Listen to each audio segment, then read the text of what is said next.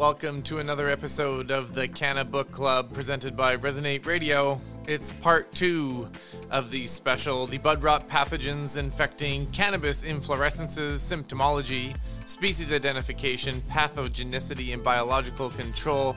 We have again Dr. Zamir Poonja, who is a professor of plant pathology and biotechnology at Simon Fraser University in beautiful Vancouver, British Columbia, Canada. His expertise is in plant pathogens, tissue culture, and molecular biology. He obtained his Master of Science and PhD degrees from the University of California, Davis. Always exciting to bring you the insights of Dr. Zamir Poonja, and today is no exception. Happy New Year, everybody. It is wonderful to have you here again for a wonderful episode. Again, this is going to be a little bit of a busy front end to the year. Might take a break again in the after part of it. We got a year in review that we're going to present to you a little bit later on so you can find out what is going on, what happened during the last half of the year, middle half of the year, whatever happened. 2022 was a blur. Excited for 2023. Just having a ton of fun working at Pure Sun Farms and doing a lot of things in the nursery to make sure that our flower rooms are full so we can bring you wonderful product in Canada and Australia and a few other places. It's exciting times here in the cannabis industry for sure. Anyway, let's get down to it. Dr. Zamir Poonja. Dr. Anibis has a question. After we get Dr. Zamir to do the most important part, which is introduce himself. I can't believe that I forgot to do that in part 1. I just feel, I see him so much. It was just a little bit informal in that conversation. So don't worry, he's going to give a little introduction, and then Dr. Anibis with her question that she's just chomping at the bit with. Here we go, folks. Another episode of the Canna Book Club. Let's get to it. So hi everyone. My name is Zamir Poonja. And I am a professor of plant pathology, which means I study plant diseases at Simon Fraser University in British Columbia. I did my graduate training at University of California, Davis. Worked on a number of different plant species there, and then went to North Carolina State in Raleigh, and spent a few years there working on vegetable diseases. I actually worked with a large company, Campbell Soup Company, and I actually have a beautiful hat that says Campbell Soup on it, if I can find it one of these days. And the idea was to make their vegetables better and good quality for soups and so on. And then I joined Simon Fraser University working on, again, vegetable diseases, crop diseases.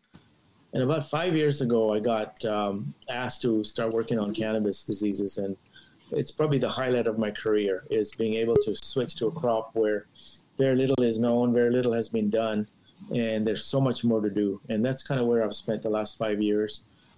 Funding that for the research is actually coming from the government of Canada and a lot of licensed producers, private companies that realize how valuable it is to do research. So the fact that we have legalized cannabis makes it easy for us to work on this plant, and it also provides a good support of funding for my students.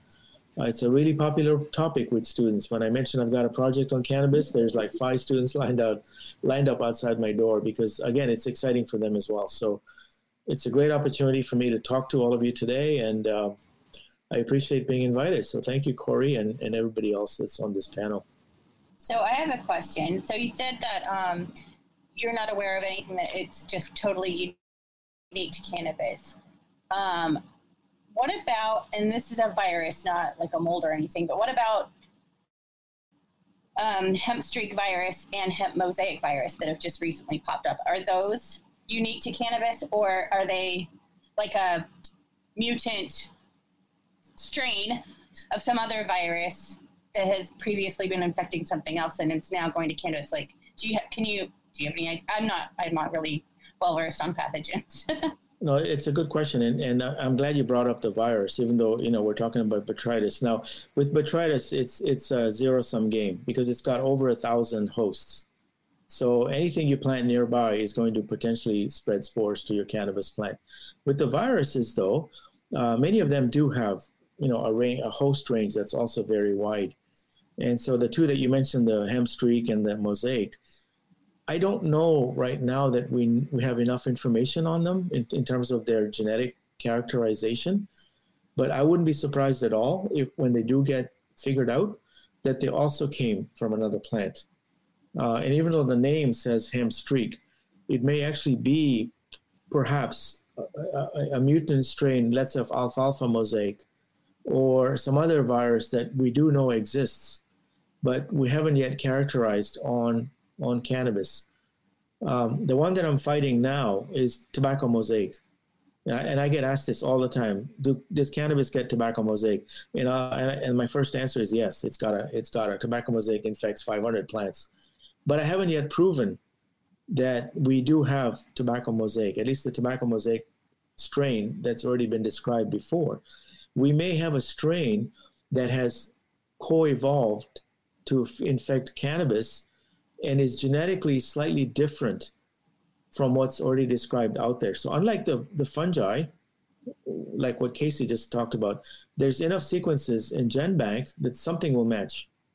With the viruses, it's a little bit different, I think. And we might find that there's more diversity in the genetic makeup of these viruses because they change so much. And again, going back to COVID, what we have now in 2022 is different from what started the epidemic in 2020. It's a different strain. It's mutated. So we may have mutated strains of viruses in cannabis that are a little bit unique, but still they came from another plant. See, and I've always been under the impression that cannabis doesn't, at least not easily, get tobacco mosaic virus. And most of the tobacco mosaic virus diagnoses out there are actually just either natural variegation or some kind of other, like, mosaic virus or hop latent virus or something like that. But then Corey comes along and tells me that's not true. You're seeing tons of tobacco mosaic virus in Canada. And now, Dr. Punja, you're saying you haven't proven it yet, but it could be some sort of mutated version of tobacco mosaic virus that is now able to infect cannabis, which makes a lot of sense to me. Yeah, I think tobacco mosaic is out there. So we can definitely rest assured on that. I just don't have the tools or haven't quite understood how slightly different it might be from what else is out there. So for example, if I take a sequence of tobacco mosaic from tomato and I try to match it up with the cannabis, I can't. So that tells me that there's been some divergence. There's been some change in that virus. But boy, the symptoms sure look like TMV. They look like what you see on TMV on tomato. And if you didn't tell me it was a cannabis leaf, I would have told you that it looks like a tomato leaf with TMV. But so I'm pretty sure it's there. And not only that, but there's 4 or 5 other viruses that are there. But because viruses have to have a living host, they have to live on a host to survive, I think they've adapted themselves more than things like botrytis and sclerotinia and fusarium that are just kind of wandering around in the air, and all of a sudden they land on a cannabis plant and they go, oh, it's a food source, I'm going to infect it. The viruses, I think, are a little bit more specialized. And as a geneticist, I would say, well, if you can't match the sequence, then you don't have a match. It's got to be some other kind of something. Yeah. So if you're not, yeah. Go ahead. I was going to say, if you're not amplifying even if you're not amplifying the right area of the sequence, then they're not going to match in GenBank either. So, like, yeah, I totally understand where you're coming from. Yeah, correct. And so, by definition, the species, if you wanted to be called the same species, they say it should be 95% or higher. The sequence match should be 95% or higher, ideally 98, 99.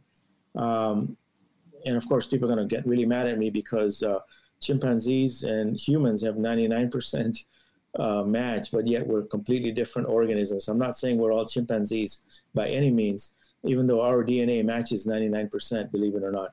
But with these pathogens, we're looking for 95 and higher. And I think, as you just said, when we do get this TMV, I think it's going to be lower than 95. The match will be lower. And that's the reason why we're having difficulty finding it out, because the sequences just aren't lining up yet properly. Basically, it rebuilds itself to fit to be able to infect that host in the way that it needs to. It's pretty interesting. Also kind of cool. It'll be interesting. It'll be interesting to see what comes out with this, because I've always been interested in tobacco mosaic virus and how prolific people think it is, and yet no one is actually getting like positive tests for it. They're not able to blast for it. So I'm thinking it's something that's not quite tobacco mosaic virus, but it's a virus. Of course, it's going to evolve relatively quickly in order to keep doing what it does best, which is infecting things, right? So, yeah, what makes it challenging is there are mutations in the plant that cause these changes, mosaic and so on, and sometimes you do get fooled into thinking it's TMV when actually it's a mutation. But I find when you look at it carefully, the mutations, the areas that are affected tend to continue on. They sort of follow the leaf vein, or they're not random.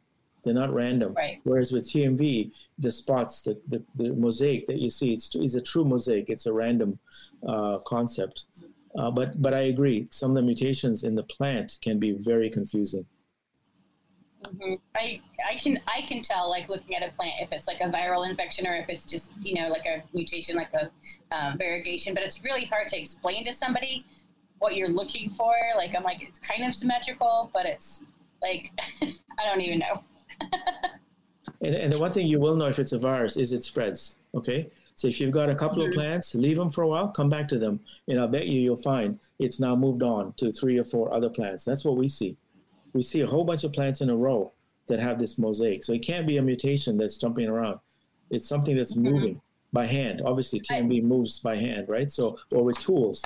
So that's one other thing. I mean, you don't want to sit and watch this virus spread, but if you do see it on more than one plant, it's probably spreading. Unless it's a natural variegation in that particular cannabis strain. Like, there's been strains that I've grown that have a natural variegation in them. And I can't imagine how many plants have just been thrown away because people thought they had a viral infection, when what they really had was a really cool leaf patterning that could have made a very unique strain that people would have, loved, because people like all these novel colors and whatnot. So what I did is because we had this so-called TMV, we'll call it TMV, or we can call it a mosaic. I took leaves from a plant that had these symptoms, and I took leaves from another plant that was completely dark green, and I sent them off for nutrient testing. Because I said to myself, what is this yellowing doing, this mosaic, whether it's a mutation or whether it's a virus? How is it affecting the nutrient status of that leaf? And I was really surprised to find all the nutrients, NPK, calcium, magnesium, silicon, boron, were down about 8 to 10% in those leaves that had this mosaic versus a healthy green leaf. So regardless of what it is, whether it's TMV or whether it's a genetic mutation, it is altering the amount of nutrients that the leaf is able to keep or take up and retain. So let's say it's down by... you're missing chlorophyll, right? You're missing chloroplast in a lot of those cells. All those cells that are making that white color are missing stuff. They can't actually function as part of the plant. They're just pretty. Exactly. It's pretty, but it's not helping the plant, right? Right. So if you've got 10% less chlorophyll, then it's picking up 10% less nutrients, and eventually your buds are going to show the effect. They might be slightly smaller, maybe not as fully developed, and so there's definitely an effect, a negative effect over time, to allowing these mutations or viruses to build up. So, I mean, throwing the plants away it might sound a bit brutal, but it's probably a good thing to do. Just get rid of them and start fresh. Kill it with fire. I'm so curious, though. I would probably take them and isolate them and be like, what is this? What's going on with this plant?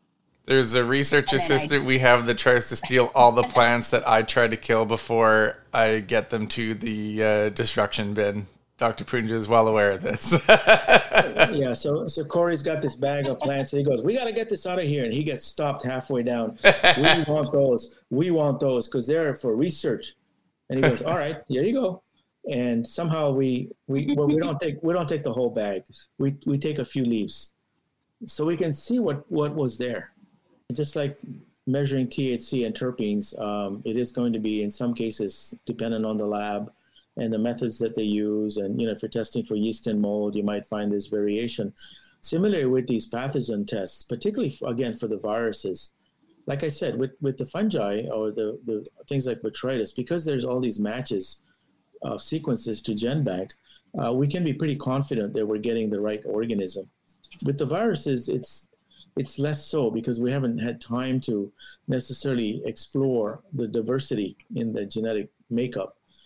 I would be more worried about a false negative than I would necessarily a false positive. So false positive basically says you've got it, when actually you don't. Now, that happens very rarely because for these tests to work, they're detecting something from the pathogen, whether it's a virus or whether it's a piece of protein, or it's again kind of like the COVID test, right? If you get that COVID test, those two bands show up, you're not going to look at that and go, nah, I feel great. This test is wrong. The test is right. I'm sorry. Maybe you're a really strong guy and you can resist the symptoms, but it's a positive. But on the other hand, pregnancy tests too. Those are even scarier. Because if you get a false, you can't get a false positive. It's testing for a hormone that the fetus is producing. If you don't have a fetus, you can't test positive. Yeah, and I false negative. And I still remember that test 32 years ago when my wife did it. and she came out of the bathroom and she was pale. And I go, what the? And she goes, well, it's here. It's on its way. I says, what are you talking about? She goes, the baby's on its way. And sure enough, it was as you said, Dr. Anubis, it was a positive. Now, when you get a negative, okay, so you got to, and again, going back to COVID, you get a negative COVID test, as you know, boy, I feel like shit. I mean, I can't breathe. My body hurts, but it's telling me it's negative. That's a false negative. I think we're seeing a lot of that in cannabis. We're assuming that, okay, the plant's still great, and people have said, I did test it. Guys, I sent you 1,000 plants and we tested them and it's negative. And now you're telling me that you're finding a positive. How's that possible? Because you had a false negative. That's the only answer. Or the lab didn't have the right tools. So, it's testing for the wrong thing. Yeah. So when you do get a positive, I believe in that 99% of the time it's a good positive. But when I get a negative, I'm thinking, okay, you know what? Something's wrong here. I need to test it again. Okay, let's get off the subject of pregnancies because I mean we could get into a lot of trouble here. Yeah, we could go back to some botrytis. I'm going to jump over to the pathogenicity and growth of botrytis, and I mean basically B. cinerea is the worst. It's the most virulent, most damage. In a scale, it goes B. cinerea, B. pseudocinerea, and then B. porii. And what I love this graph that kind of shows like how active it was by temperature. And basically, each of those species have generally the same virulence of activity. They all pretty much cap up at around 20 to 25 degrees Celsius or 68 degrees Fahrenheit, and you can't really get any activity at 30 degrees Celsius or 80 degrees Fahrenheit. So a good kind of guide to what temperatures are going to affect these pathogens. Maybe a good line of defense, but kind of just letting you know if you're getting into that middle temperature, you're at risk. And then just those are some gnarly botrytis. It looks like it's just covered in spider webs. It's crazy.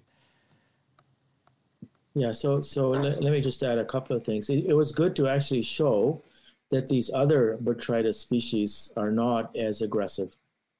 Because again, I don't want to start pointing fingers at blueberry growers or, cabbage growers and other people that are planting their crops next to cannabis and saying that these diseases are moving over. These species like pseudocinerea and porii are not as aggressive on cannabis, as you can see in those graphs. The most aggressive is the cinerea. So, unless they haven't had time to adapt themselves, right, to cannabis. Maybe if we go back in 5 years and look for pseudocinerea, maybe it's going to be as aggressive as cinerea. I don't know. But for now, they look like they're not as harmful. The temperature one was quite a surprise because I didn't think that it would drop off so dramatically at 30. Now, 30 is warm, right? That's 30 degrees centigrade is about 90 Fahrenheit, close to 90, 88, 90. It's warm, but a lot of fungi can grow at 90. It's no big deal. But botrytis is a cool weather disease. It's cool and wet, and so it loves the fall. It loves the fall, and in the spring, it probably doesn't have enough time to get going. The plants are just starting to come up outdoors. They're just starting to come up. We don't see too many botrytis diseases unless you get the cool, wet springs that we did this year in British Columbia, where all my geraniums got wiped out with botrytis. There was spores everywhere because it was cool and wet into June. But normally on cannabis or hemp, you won't find botrytis until it starts cooling off. So maybe July, but most likely August, September, October, November is when it starts picking up. And that's because of that temperature response. The minute it clicks 30, it starts to die off. Now, that would mean if you grew outdoors in the summer and into the early fall, if your temperatures stayed high, you could avoid botrytis. But the problem, of course, is that if you're outdoors, you're not harvesting till maybe October, November, and the rain starts and the temperature drops, and then all of a sudden, within a matter of a week, you could get wiped out by gray mold. So the temperature is interesting. It basically tells us don't worry about botrytis when it's hot. Worry about it when it's cool.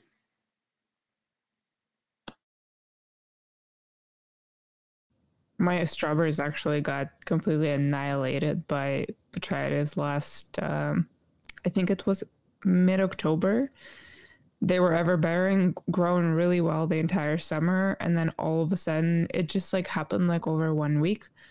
All of a sudden, all of the fruit that was there started going gray so quick. And I was curious to see, because it was so much of it. I was I'm going to see how kind of progresses, and it almost turned the fruit into dust, because that's how bad it was. It was so it was so dark gray that it was almost black at one point. But if you touched it, it completely started falling apart as if it was completely dry. So I thought that was pretty interesting. It was in research purposes to just let one berry go and see how far it goes. Yeah, and I haven't quite figured out how many spores, but we'll assume there's billions of spores coming off those plants. I mean, literally, this thing it's really meant to survive. I mean, its reproductive capacity is phenomenal, and it also produces a bunch of these enzymes, which is what causes this tissue to start breaking down and getting soft and so on. If any of you have made jam at home, you've got to cook that material so that you destroy the enzymes that might be there.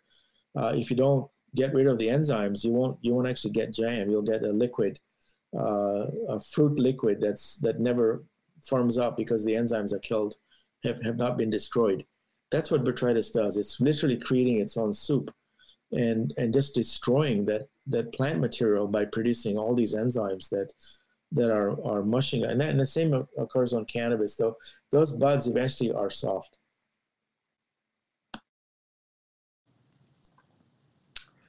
Oh, man. Okay, so then basically you're going into the sclerotinia and the diaporth. One thing about sclerotinia you mentioned is that you see white mycelial tufts that you don't really see in botrytis. And then in the diaporth, these were in indoor greenhouses and hemp. And you can see those in the figures, just a lot of infection going on there. But nothing, kind of the same. It's a little more interesting than botrytis, but just in a different way. And then next interesting, awesome thing, the efficacy of biocontrol agents in reducing pathogen growth. So figure 10, we've got awesome microbiological warfare petri dishes going on. So basically you stuck the biocontrol with the pathogen on a petri dish to kind of see what happened. And you can see clear lines of division where one's encroaching on the next, and there is that line. But in some cases, they just kind of grow over each other, like you can see in D, E, and F. Anything stick out to you, Dr. Punja, on these? Yeah, so this is a really cool method to tell which competing fungi or possibly a biological control agent is what we call an antagonist. And we always think of the word antagonist as something that wants to fight. In my opinion, Putin is a severe antagonist because he wants to take on the world.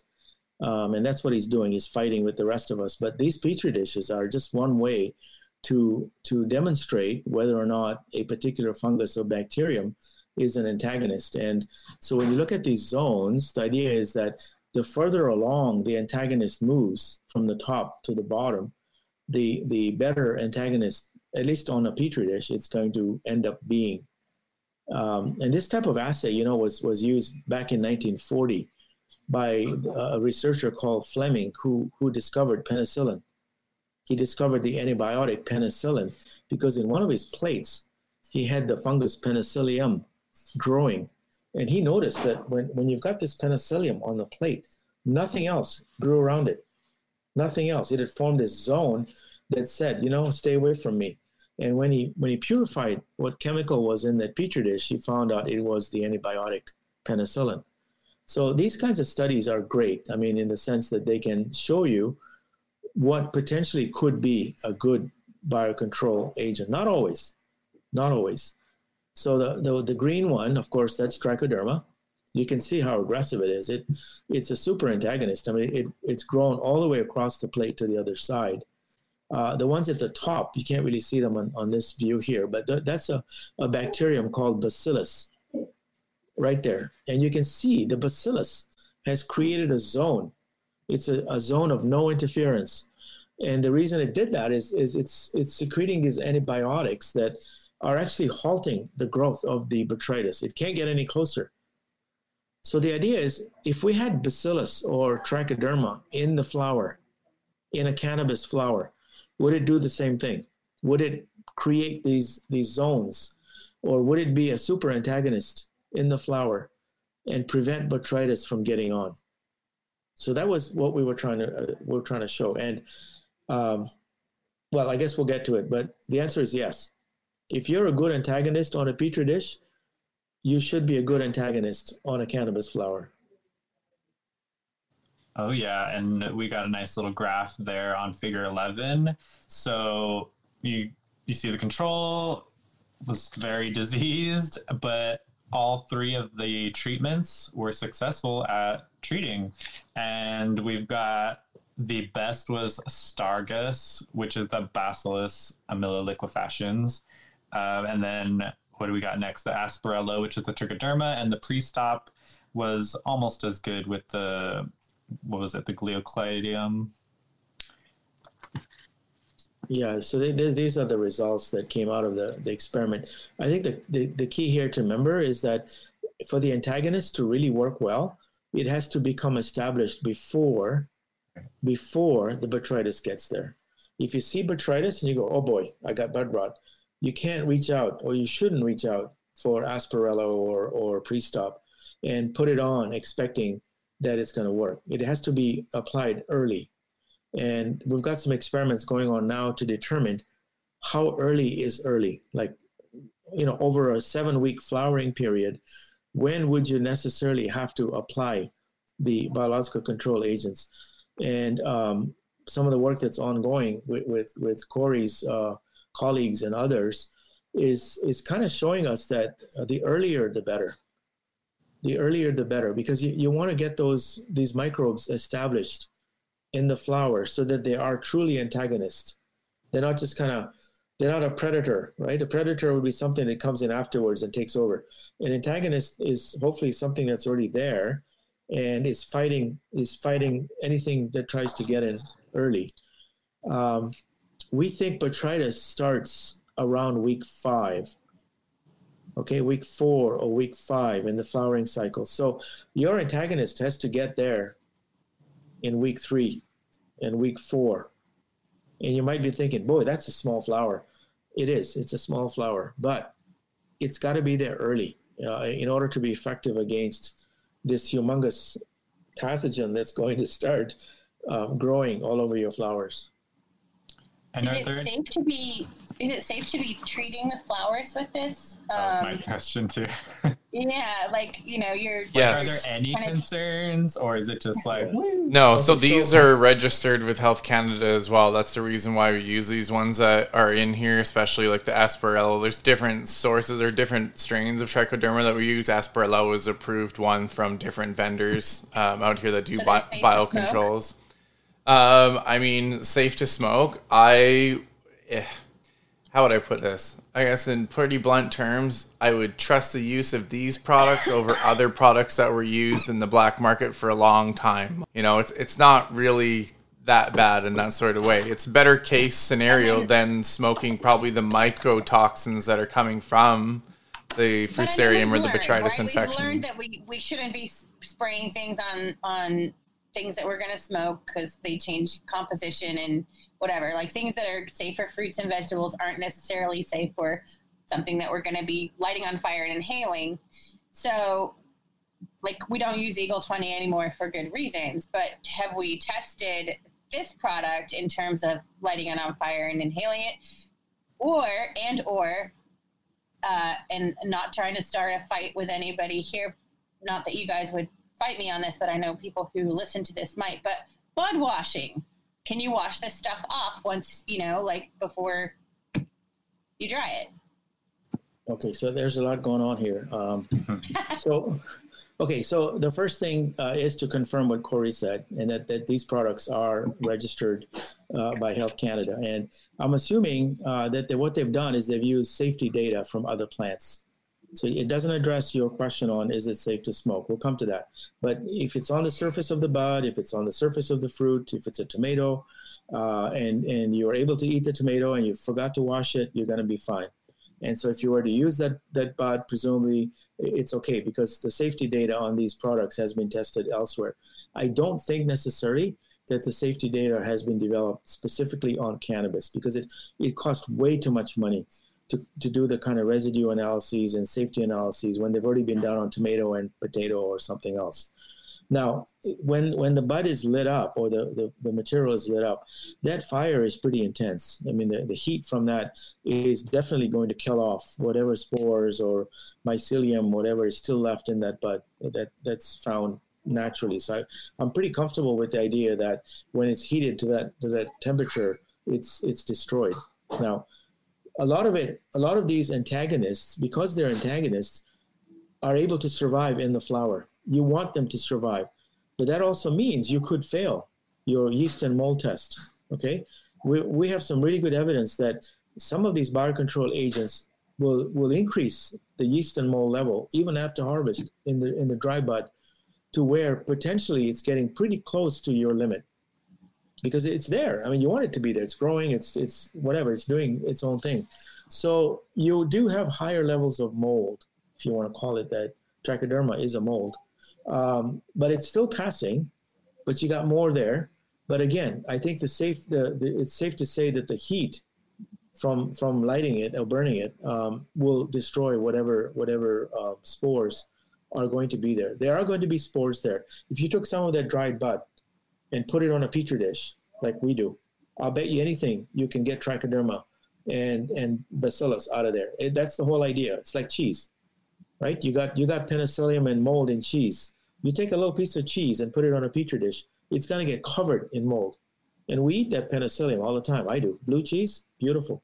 It's all that mold is being ingested in my stomach. No problems. I don't have any issues with any side effects. So yes. Would you smoke blue cheese? No. I would. If you could. I mean, it's a pretty interesting question. But I think because I'm looking at Stargus, it's a bacillus, right? So yeah, that's a bacterium that will colonize the roots of the plants to help reduce plant disease by direct and indirect action. It doesn't leave the residue. That's another thing that Stargus mentions. So I think I feel like this I would be more comfortable with than a lot of the stuff that is being sprayed for powdery mildew or the amount of sulfur that some of the places are burning. I probably would be more worried about those than this stuff because it just seems like it's like a bacterium that's trying to battle the fungus. So I don't think it would be having as bad of an effect on your health. Plus, a lot of the products in the market, as a precaution, go through irradiation. So that's like an additional step to get rid of any possible like pathogens that could be harmful for us. So in Canada, at least, I'd probably be, comfortable with saying that this is safe. If you're doing it at home, I'm not really sure how that would go. But that would be interesting to do like another, study on. And how much do you what is the concentration of the treatment that you're putting on? Because if you put too much on versus if you're not, putting enough on, there's like a line you have to walk there too. So more research is needed. The key is always follow the label recommendations, right? Sometimes people get a little bit over carried away and they go, well, if they say 1%, I'm sure if I put 2%, it's going to work even better. That's not the case. So that's why, Dr. Anubis, that these products specifically require you to go through a pesticide applicator course. These are all commercially labeled. Yeah, these are all commercially labeled products. So that's the important part. You can't just go to. Cultivator. I know.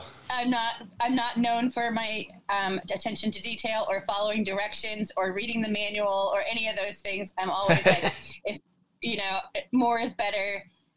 Somehow it always works out for me. But yeah, this is why they don't let me do plant stuff. It's important to know too that people can't just go to Home Depot and buy some of this stuff too. They won't be putting themselves in danger because there is a little bit of a risk, of course. But you do, you got to go through the training and apply, especially pre-stop Asperello and Stargus. You have to have the license in order to make. I just got recertified. I'm good for another 5 years. I did good. Casey, do you know if they have the same sort of training requirements in the U.S.? I feel like no. California for sure. You have to. There's a pesticide applicator course that you have to go through the state of California. That's super rigorous, a little bit more intense for us, but it teaches you how to do that, like mix everything together and use the PPE and stuff like that. And because I know, like across Canada, for example, there's a maritime license. There's one that's different in Atlantic Canada versus here in British Columbia as well. So I know it's kind of regulated through the agriculture boards. So I wouldn't be surprised if, for example, the Oregon State Agriculture Board had a different pesticide applicator program from the state of California, for example. And our grow is fully organic, so we can't put anything on our plants anyway. So I don't even need to know about this stuff for our cultivation. Beneficial bugs or pesticides. I win the end. Mic drop. I'm gone. Bye, Corey. And let's not forget, Health Canada is quite a conservative organization in that they wouldn't recommend some of these products until they feel pretty certain that they're going to be safe. They won't even let us use things like bleach and other things that we use at home because, they've got to be tested and certified. So when they came through and approved, I don't know, I think there's probably at least 9 or 10 biological products now for diseases and insects on cannabis. We're lucky to have access to those because at some point they will be allowed or can be used on organic production as well. So you might find that there's some other advantages to having these biological products for organic growers. I think I'm definitely a fan of safety. I think we're at 44 now that we're allowed to use. When they first passed our cannabis legislation up here, we were only allowed to use 17 products. I believe it was 17. It was definitely under 20. So within a year and a half, they've given us a few more, but it's been very, we have to think outside the box for sure.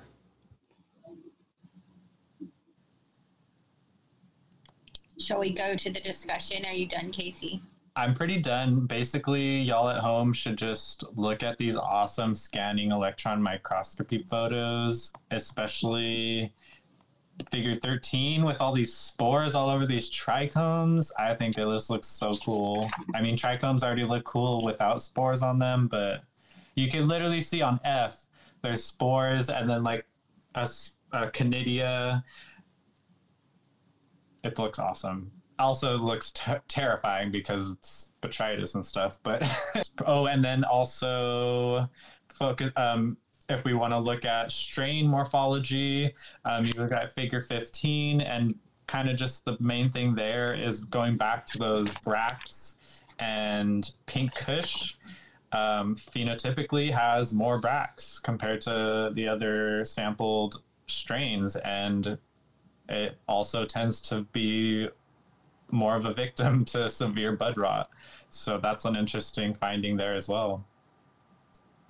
Yeah, I think the denser those flowers are, and I know that all the growers will already attest to that, the more clumped or clustered or however you want to describe these things, the more leaves they have. Yeah, the more botrytis they're going to get. The ones that are open and more airy and allow air to move through and the humidity to dissipate, you're going to get less botrytis. Crazy. And yeah, let's continue the discussion even further with the actual discussion section. Well, great. So this is where I pick it up. So I'm just going to highlight some stuff, starting with the temperature. So we've already hit on this a little bit, that there's no growth at 30 degrees Celsius. So keeping those higher temperatures and drier climates are going to help with decreasing your chances of getting botrytis. The theory that, temperatures in the morning and temperatures in the later evening are going to be cooler. So that's where possibly the spores are taking their opportunity. Whereas in the, heat of the day, the bright sunshine, less chance for infection, but more research is needed because we don't know when the infections are taking place.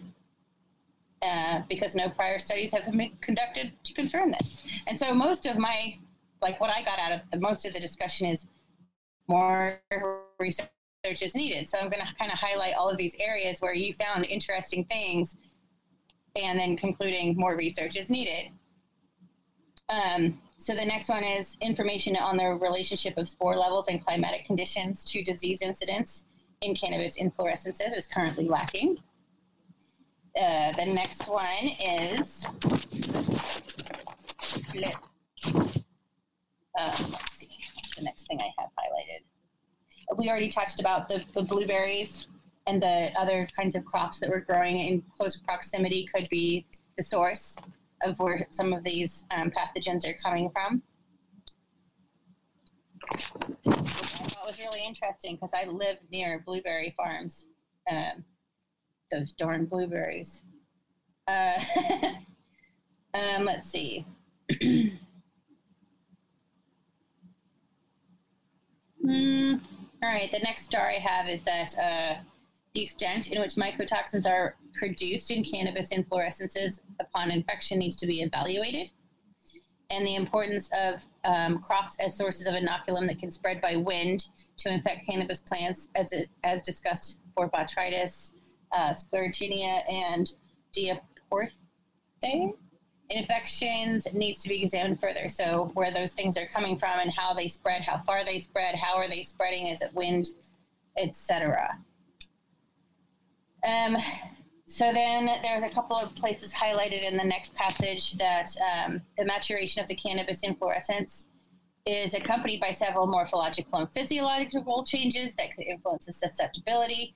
First is those bract leaves. So as we just mentioned, the more dense those buds are going to be, they're going to harbor more moisture. They're going to have less airflow. And so, of course, they're going to have more susceptibility to these molds growing within them. So that's definitely going to happen the further along in maturity these flowers get, because that's what happens when they get mature. Let's see. Bloop. The production and the release of volatile compounds are thinking that perhaps that has something to do with it. We did see those spores landing on those trichomes. Perhaps it's the stickiness of the trichomes, that the more mature you get, the more sticky trichomes, and then you've got something for those spores to stick to, and they won't just fall off. That, hell yeah, I've landed. So that definitely could be a consideration for how these pathogens are taking root and taking control. Another area that you highlighted here, it remains to be demonstrated whether higher emissions of terpenes from cannabis inflorescences during maturation or infection are correlated with bud rot disease outbreaks. So that's another area of research that needs to be considered.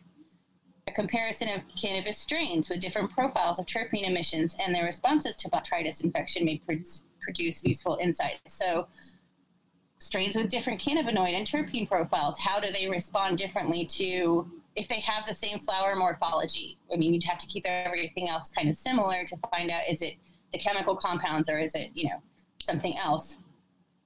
And then, let's see. So I already talked about the trichomes.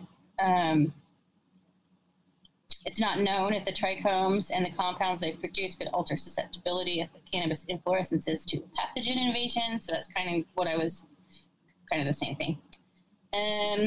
These studies point to, and then at the end of this whole paragraph, these studies point to further need to explore the potential role that trichomes produce on bracts tissues or on cannabis inflorescences may have an altering susceptibility to bud rot and post-harvest pathogens.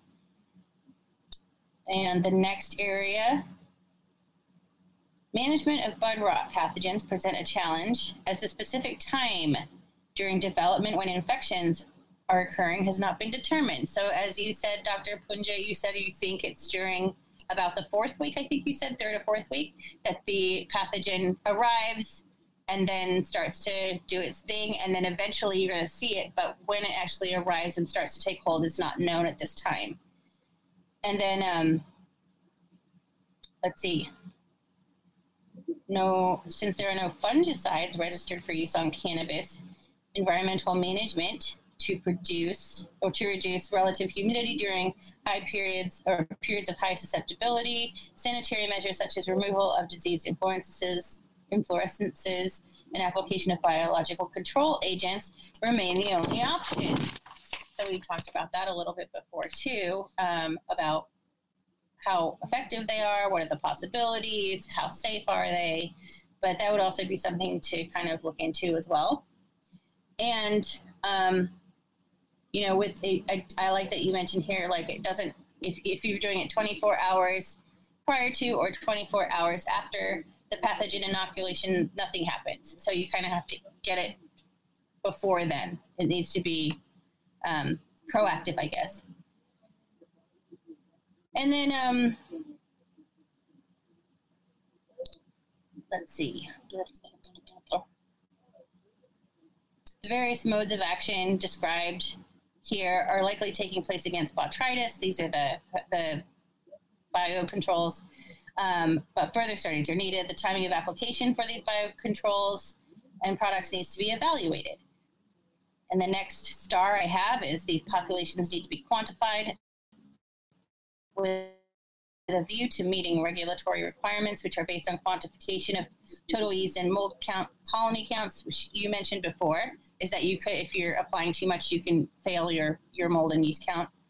And just generally, we need more studies, especially looking at the commercial growing conditions. So not just one plant, 2 plants, your backyard grows. You need to look at it on the large scale grow operations and how well these things can translate into actual applications in the real world. And so I'll just read the conclusion, which will sum up everything that we've just talked about. In conclusion, the study has shown that cannabis inflorescences are a hospitable environment, especially as they approach maturity, for the establishment of a range of fungal pathogens that have the ability to invade the tissues and cause symptoms of bud rot.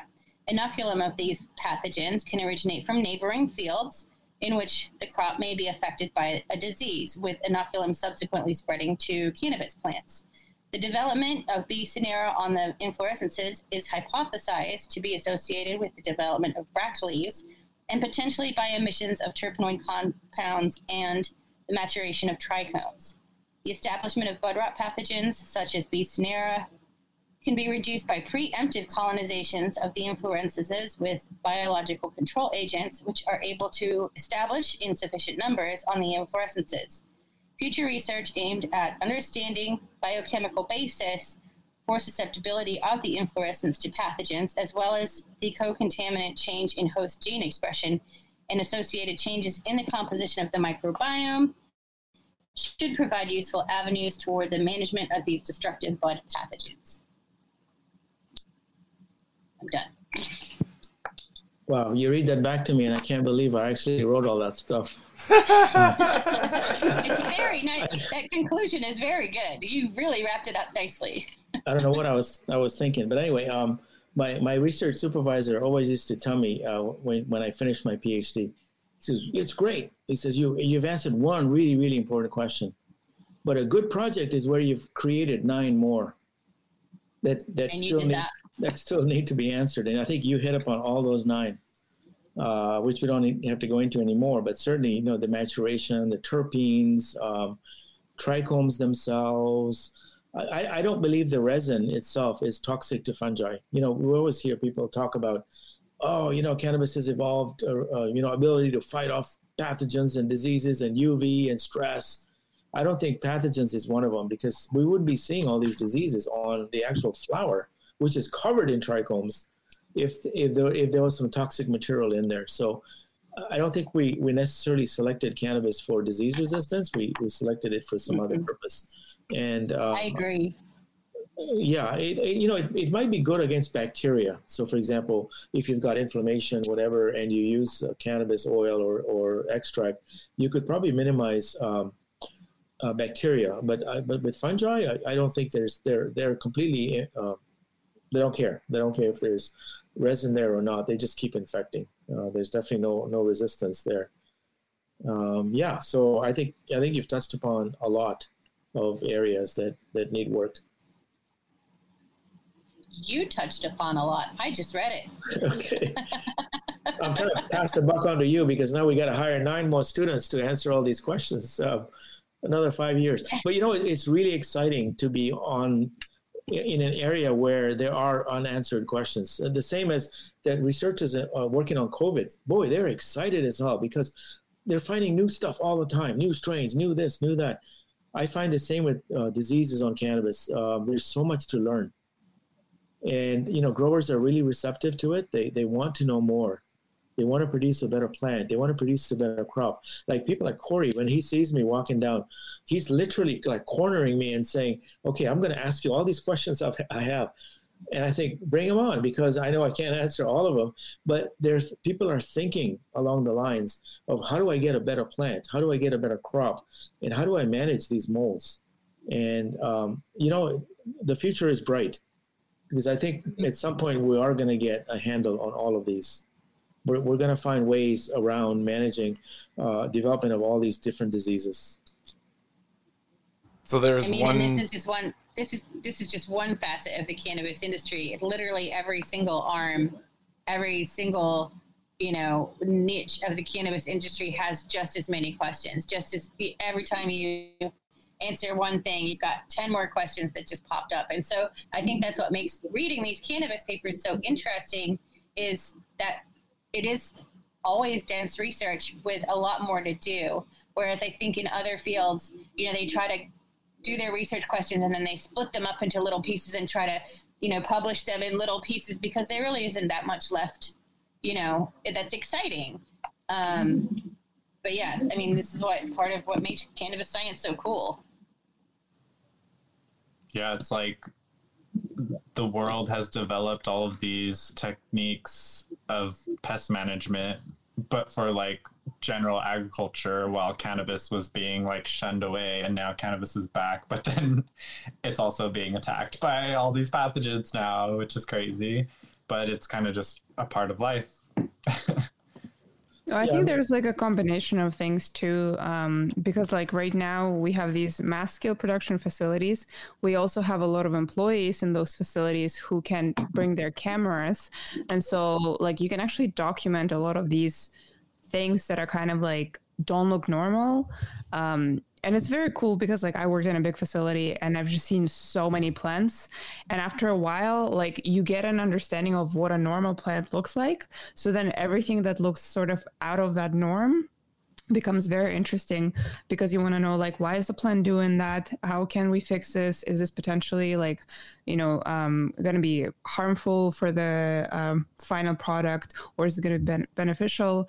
There's a lot of like interesting parts about it. And the cool part is that we are in the country where research actually can be funded for this purpose, and having companies that are open to working with scientists is also, I think, really cool because, as we said in the beginning, like a lot of these facilities are sort of denying having these diseases, but I think it's not really something to be ashamed of, because when you're doing something on a mass scale, you are going to run into some issues, and kind of like being open about them and proactively trying to prevent them, and also like, you know, work with people who can come up with sort of like a guideline for everyone to deal with.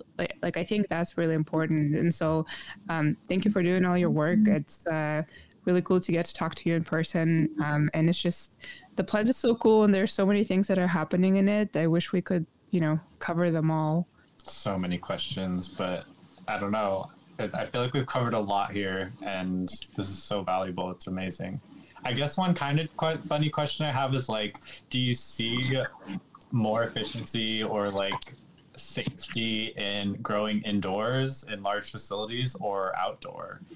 Because you don't have that control outdoors, but you can kind of control indoor, but still, once you have an infection, it's not going to just go away.